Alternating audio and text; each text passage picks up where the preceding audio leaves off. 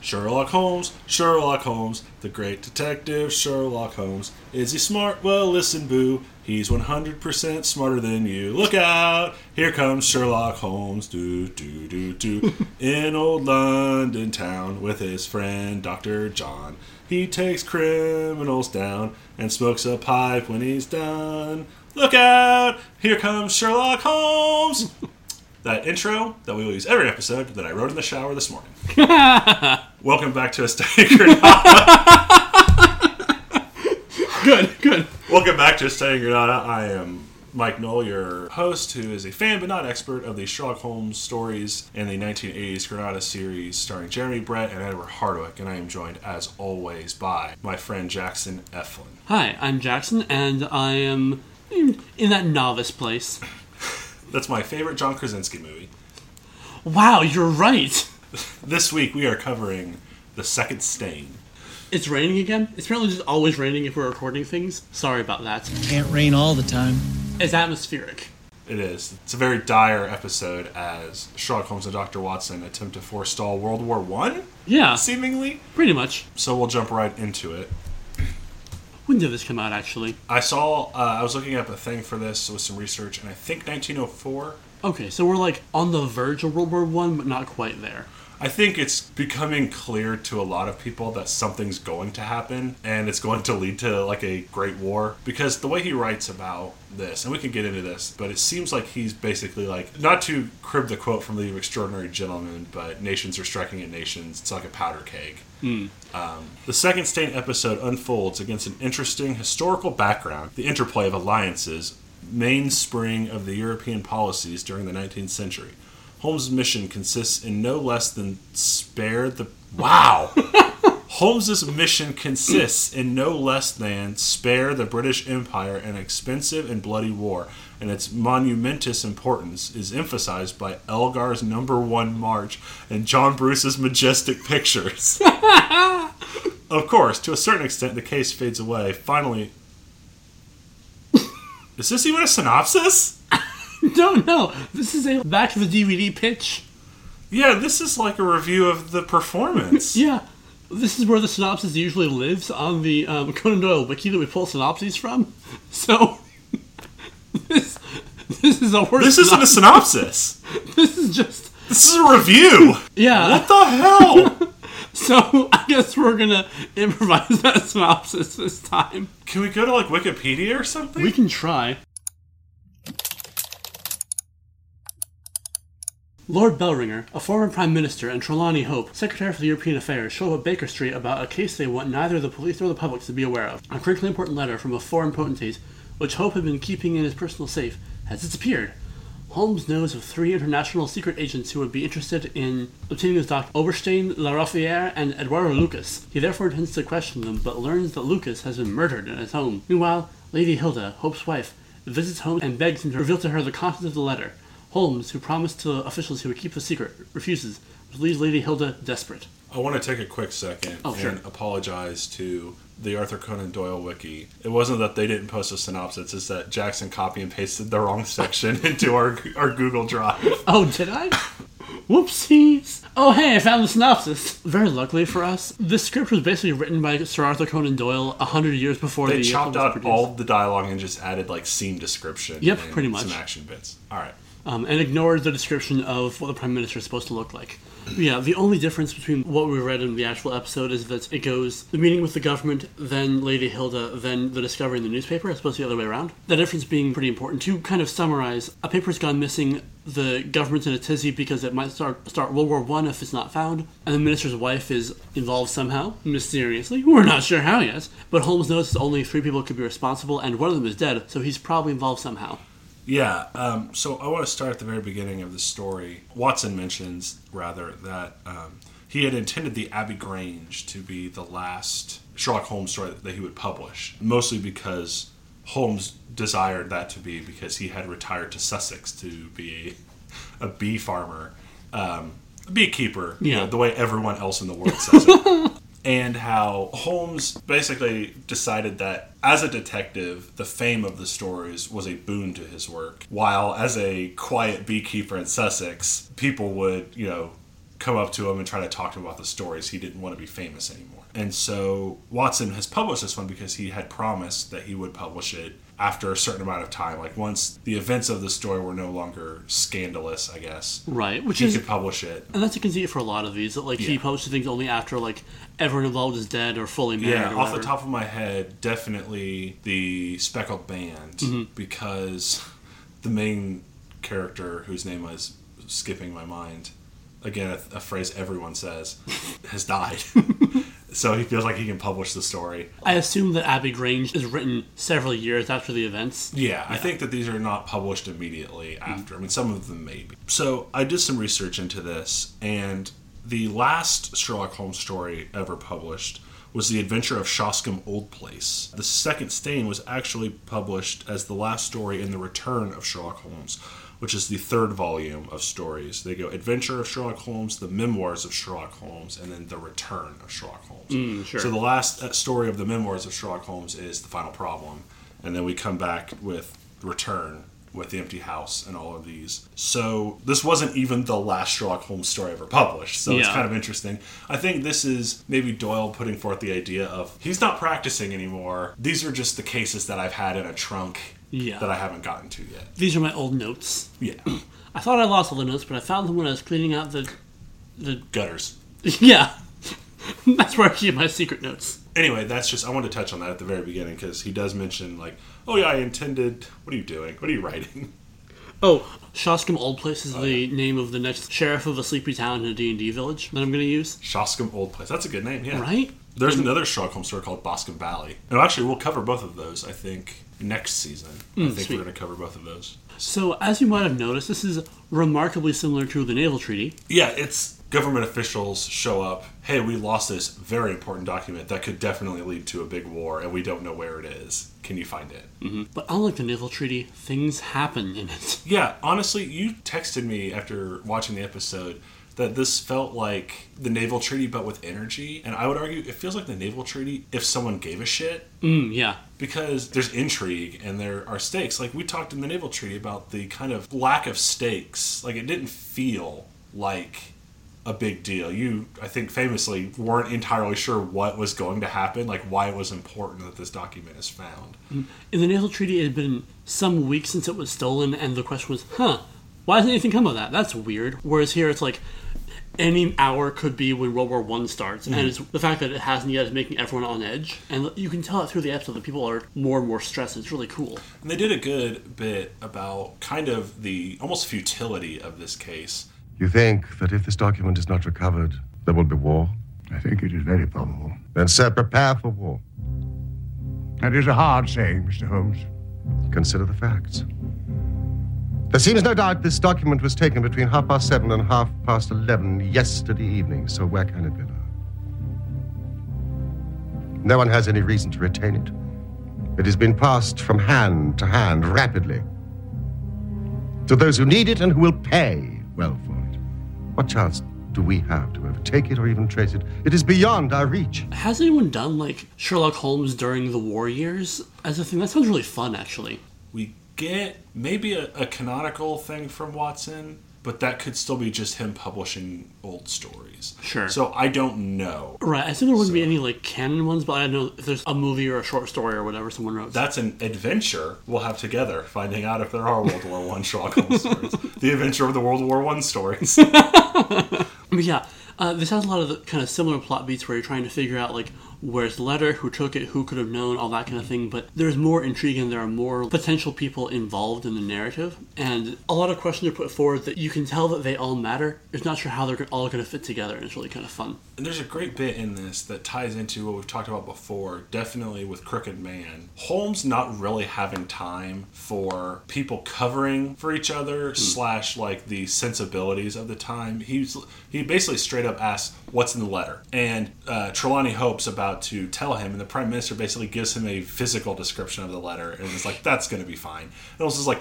great, what's in the letter? And they won't tell him, so he goes, You are two of the most busy men in the country. And in my own small way, I have a good many calls upon me. and basically plays chicken with the Prime Minister of England over World War I.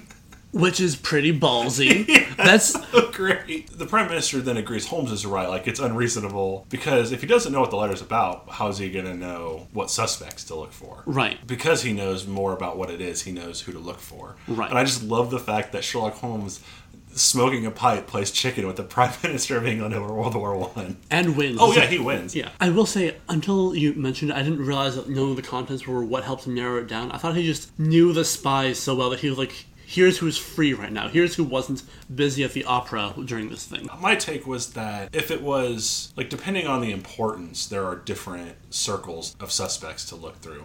Once he knew what the letter was, which was, I guess, a foreign diplomat, leader, sovereign. Something about colonialism? Wrote some letters about how mad they were about colonialism, and that might lead to World War One. They're very unclear about the contents, Right. which is similar to the Naval Treaty. The Naval Treaty is a little more like, oh yeah, it's basically the treaty of where we're going to put ships and responses to this or that. Right. Like, it's a more practical description. This is more of like a vague. It's kind of Scandal in Bohemia of, yeah, there are some indelicate letters. Yeah. Along with a picture of us. Right. They kind of hand wave like, this is bad, and you need to find it.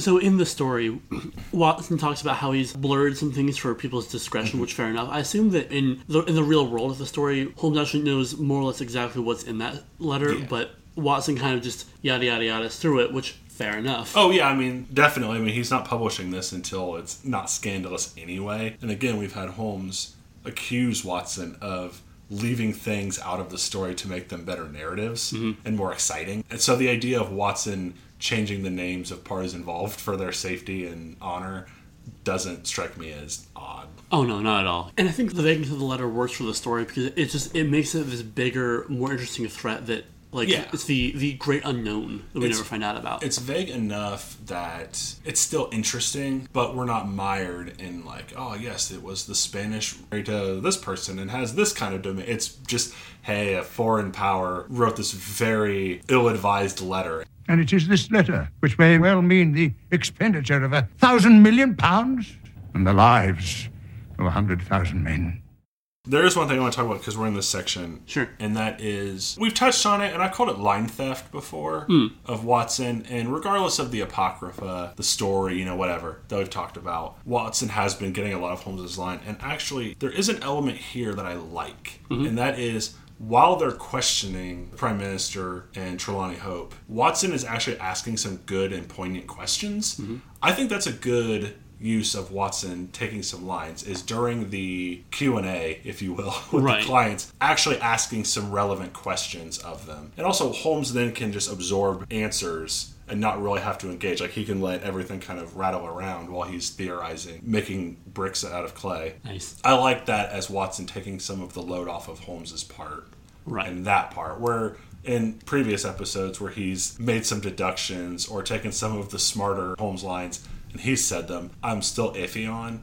I think here they did a good job of delegating some of the question and answer to Watson. And these are all kind of fairly straightforward questions you would ask for any case, like who could have been there, when did you leave, who was in the house, that kind of stuff, which almost always apply and almost always provide some kind of data, even if that data wound up not being useful. Exactly. Like, that's a good way to give Watson Holmes lines without making Watson way smarter than Watson is. Right. And just overly useful. In any given office, you probably have a secretary who's really good at that part of the job. They're not necessarily going to be the CEO, and they're not supposed to be the CEO. Watson should be an increasingly competent secretary for Sherlock Holmes. Yeah, or I'd say partner. Watson being the social face of the duo, along with being decent at the mystery stuff. I think that's where the David Burke seasons were really good, was Watson was more the people person. Yeah. And the, like, you weren't very sympathetic. Well, he doesn't come to me for sympathy. Watson's kind of there to be the sympathetic one. And while getting better at solving mysteries, the mystery solving aspect really isn't Watson's job. One more thing, because last week I think we talked about how this season hasn't given us much of Holmes and Watson, the domestic aspect. And I like that the episode starts with Mrs. Hudson and Watson hastily cleaning the apartment, and Holmes just sitting there with his hand on this cane, clutching it like this is the greatest case of my career and I must send her my chi. He's listening to Eye of the Tiger on headphones, just psyching himself up to solve a mystery. Sorry, gramophone.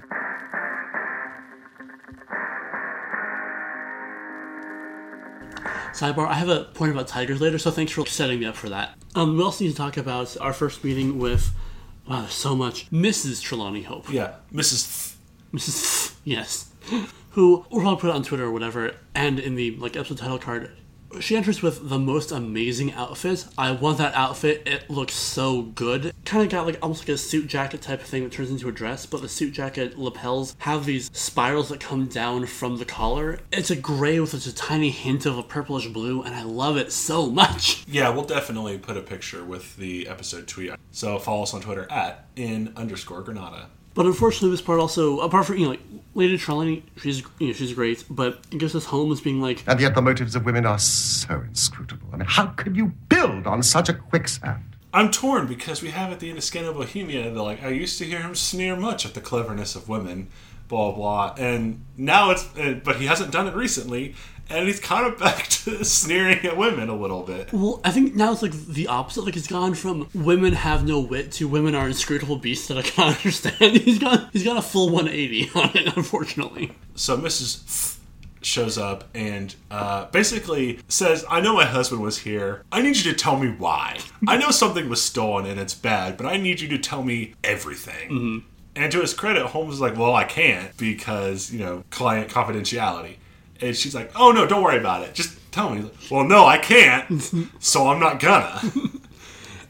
And she's, clearly not down with that, but is trying her best to maintain her composure. Mm-hmm. And after she leaves, Holmes is even more intrigued with this case now. Because, And you observed, of course, how she maneuvered to have her back to the light. She did not wish us to read her expression too closely. Yes, she chose that chair in the whole room. It's one of those things about a Sherlock Holmes case I like, where they present the mystery, and it's kind of interesting. It's, oh, this is interesting. And then a person just shows up. Speckled Band is similar, where she comes in and she talks to him, and then she leaves, and then Grimmy shows up and is like, don't come to my house.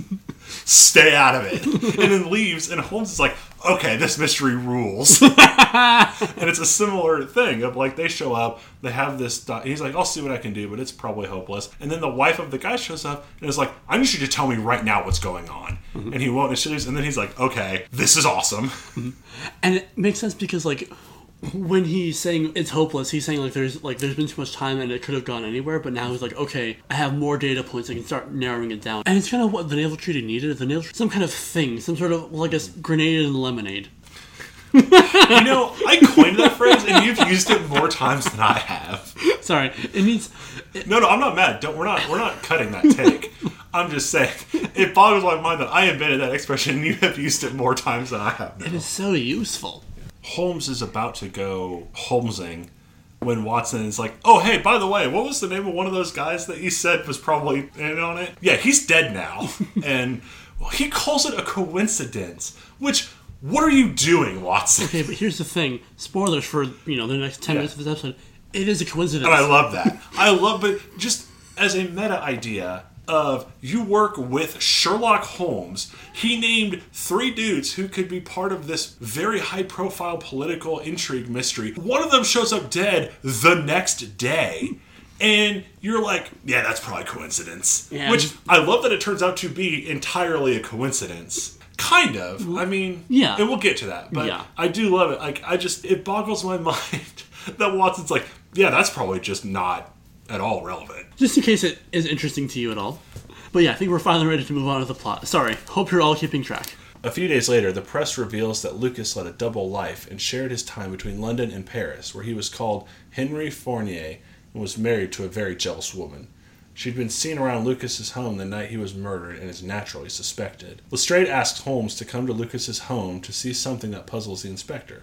The bloodstain on the carpet and the one on the floor don't match. The carpet has then been turned round after the murder. Okay. The carpet has then been turned around after the murder, which, Holmes points out, means the constable must have let someone came into the house. While Lestrade interviews the constable, Holmes inspects the floor and finds an empty box in a cavity under the floor. He returns it to its hiding place before Lestrade re-enters the room with the constable, who confesses that he left a young woman alone a little while in the room. And so now there's a murder on top of all of this. And Lestrade has this kind of fun bit where he talks about how, oh, it's a pretty standard murder. We figured out who it was. Nothing of interest to you. But I guess while you're here, you could look at this weird thing that, we are sure is trivial, but you like weird stuff. Here, look at this weird stain. Well, and here's the thing. In the story, Lestrade sends for Holmes. Similar idea of, we solved it. This is just weird, and we know you like weird. So, what do you think? Yeah. And in the show, they're kind of hovering around Godolphin Street, which is, 1, a great name. Yes. 2, that's where Lucas lived. And Lestrade sees them and is like you said, oh, hey, while you're here, we solved it, whatever. This is kind of weird. Do you want to come look at it? Mm-hmm. And I think I really liked a good little bit to kind of that creates continuity for the show is that Watson says, I've become good friends with Lestrade, can I talk to him? Which, is a really good bit to tie into how he was working with Lestrade a lot for during the dead Holmes years. Oh, and this does also have a very good bit with Lestrade where Holmes is here to investigate this mystery, and Lestrade is like, and we found, and he pauses, and Holmes is like, yes? You'll never guess what we found. And Holmes has this look like he's about to just turn into a tiger and maul Lestrade if he doesn't give him the answers. Yeah, I'm just waiting for him to get up and just beat Lestrade about the face until he tells him. That's the thing I like about this episode is he's trying to work with Lestrade a little bit, but he can't tell Lestrade anything. So Lestrade's fucking around I bet you'll never guess what we found. And Holmes is like, Jesus Christ, man. World War I, okay? Just fucking tell me. Okay, in the hypothetical, Holmes during the war years thing that we could look into at some point, Lestrade did World War I is exactly a plot point I'm going to introduce. I love the idea that Lestrade trying to fuck with Holmes a little bit. Yeah, you know what? You found that secret room in the Norwood Builder. Guess what I found leads to World War I. Amazing. I want to touch in real quick. Watson and women? Oh, yeah. We've had this a number of times. We haven't really touched on it. But the amount of times a female client comes in and Watson talks about how beautiful they are is every time. Yes. And it's just an interesting point, especially, at least in the stories, Watson was married. Mm-hmm. And I'm not saying, he's married, so he shouldn't see other women as beautiful, or whatever. It's just this weird thing of, Watson and the ladies. And Holmes even mentions at one point... The fair sex is your department, Watson. We could get into another 40-minute episode of whether or not that's a ace, arrow, possibly gay, whatever. Subtext, if that's just Holmes doesn't have time, really, for that kind of thing. I mean, there are a variety of takes for that we're not going to get into now, because like I said, that could be a 40-minute episode. But... I think that if you wanted to do a queer reading of Holmes, this would be definitely an episode to dig into for that. Holmes does a thing where he tells Lestrade to go out and talk to this constable, and kind of Lestrade just charges off to Paladin, this guy. Look, Sir Osric, an evildoer outside. What? And Holmes just drops to the ground. I love it. Yeah, and he starts spidering across the floor with his hands because he's okay, secret compartment, probably a secret compartment somewhere under this rug, just checking all the floorboards while Watson's looking out the window. Yeah, and that's a great bit is Watson immediately moves to be lookout. That's a great partnership. Yeah, he knows to just go to be lookout while Holmes is as you say, spidering across the floor checking for hidden compartments.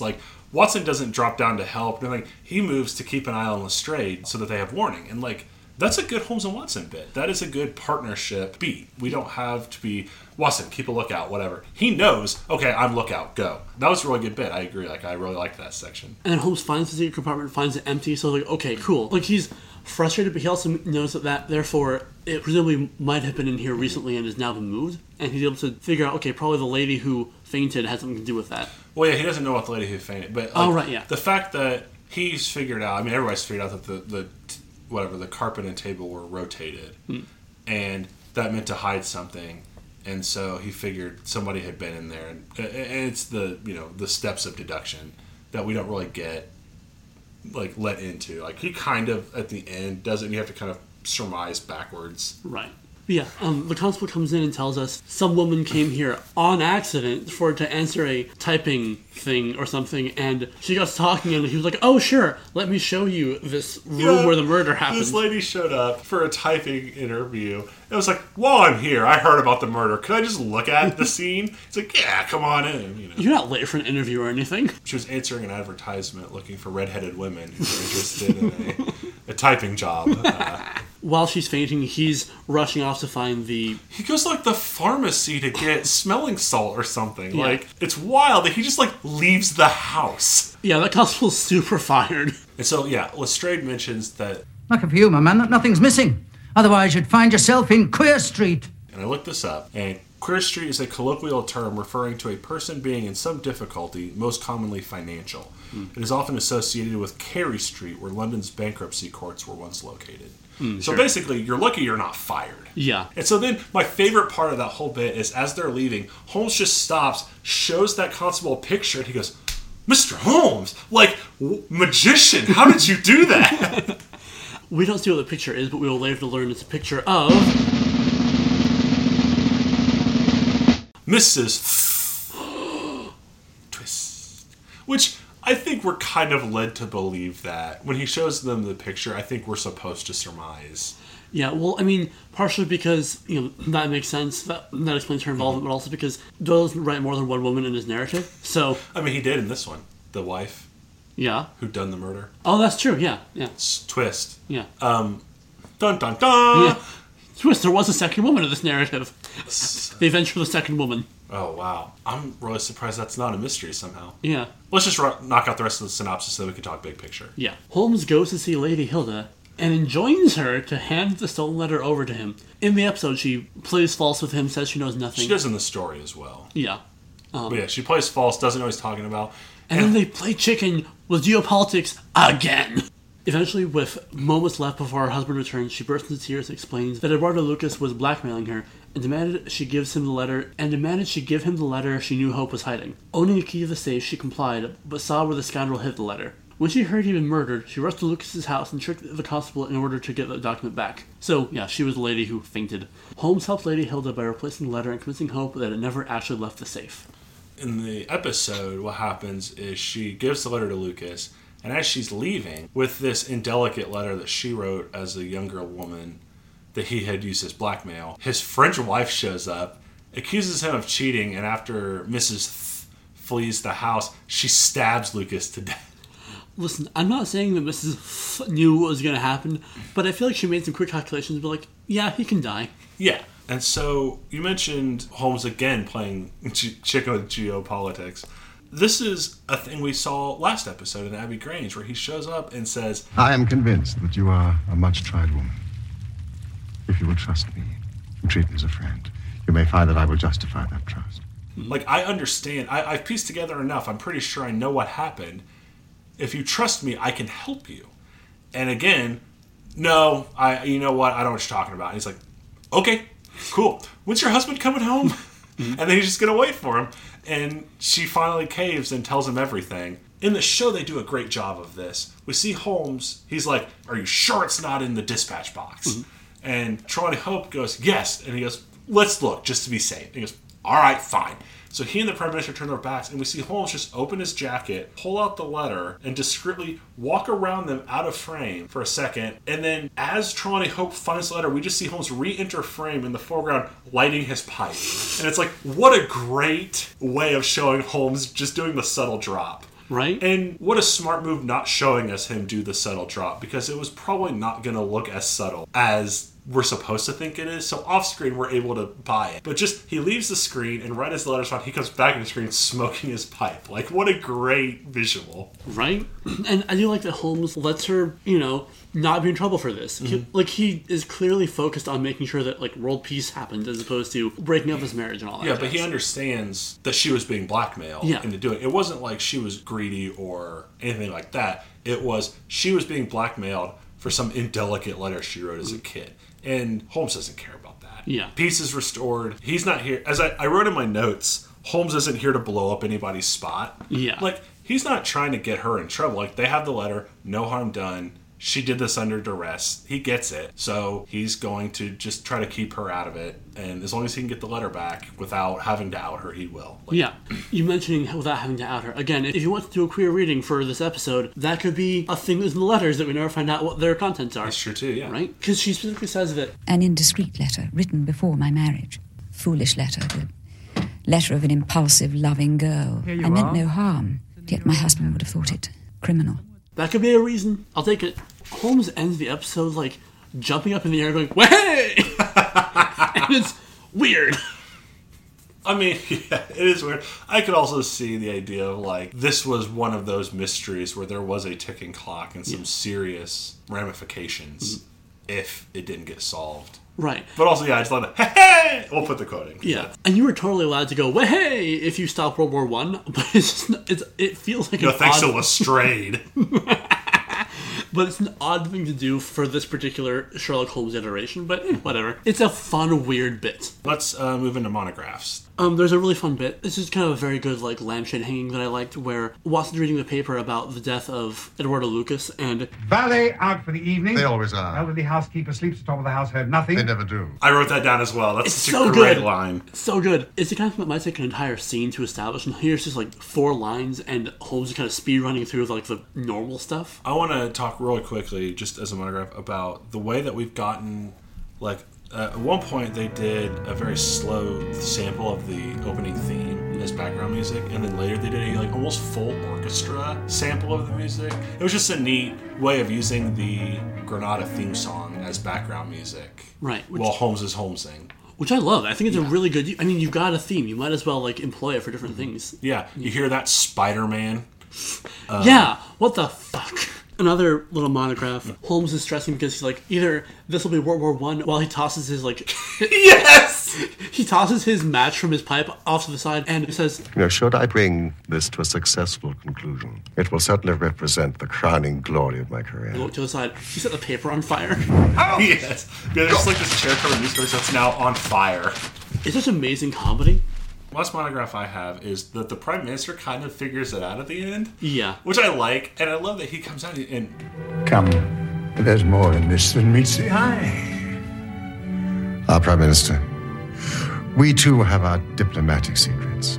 And the Prime Minister smiles in this way that's like, okay, so it was her. Or something like that. Like, there's some level that we don't know about that involved the wife and you're protecting her. Like, I don't know, it's just like he sussed out what actually probably happened or where the paper had been, etc. and isn't, again, going to blow up anybody's spot. It's like this respect that Holmes is protecting her or has gone to the lengths he has to kind of keep everybody's reputation intact. Right, which I like because we, in the story, we don't really get it as much in the episode. They talk about kind of this Prime Minister being this very, like, formidable person who I don't think he's a real Prime Minister in real life, was he? Lord Bellringer was not actually a Prime Minister. Yeah, although it could be like name change to protect the innocent or whatever, so.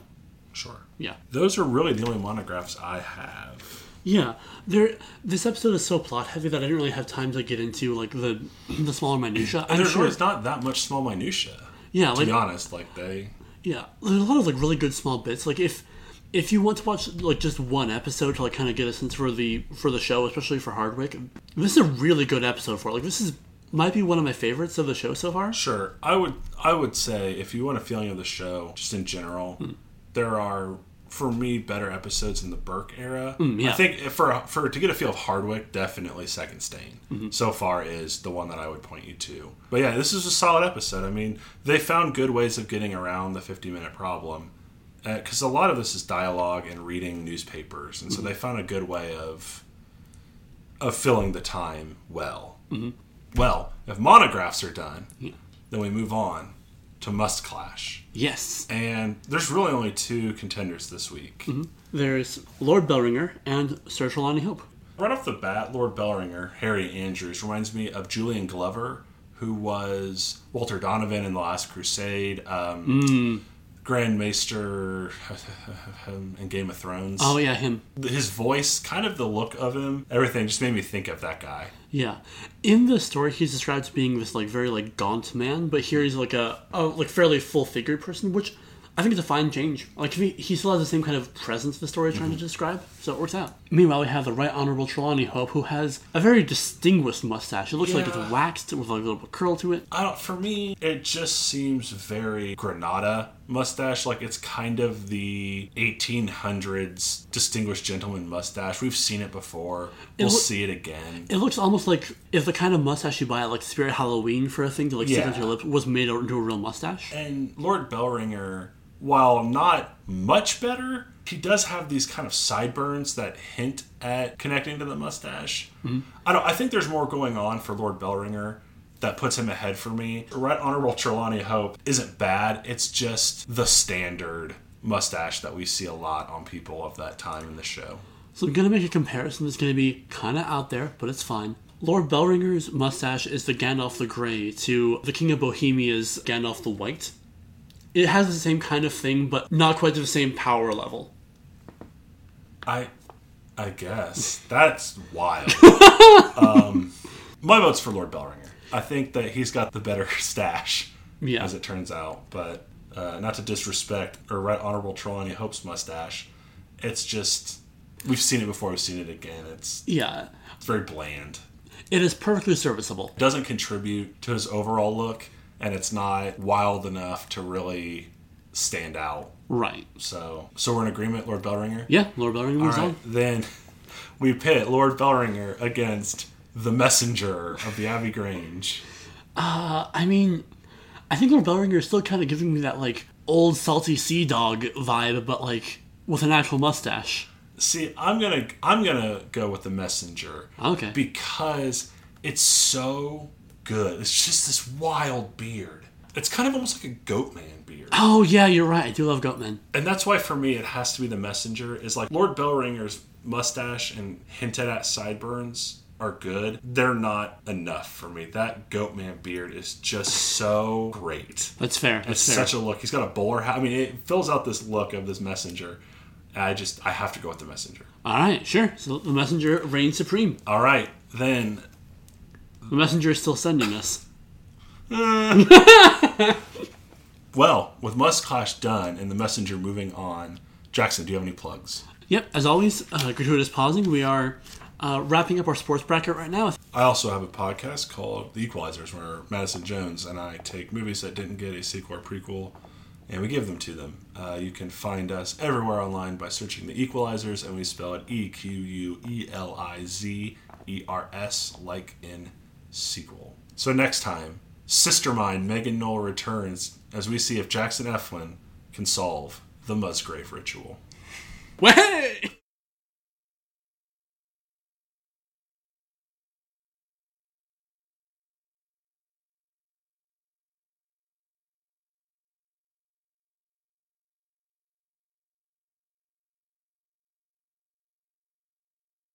You didn't pick up the L of Lord, which is fine because we've already read it.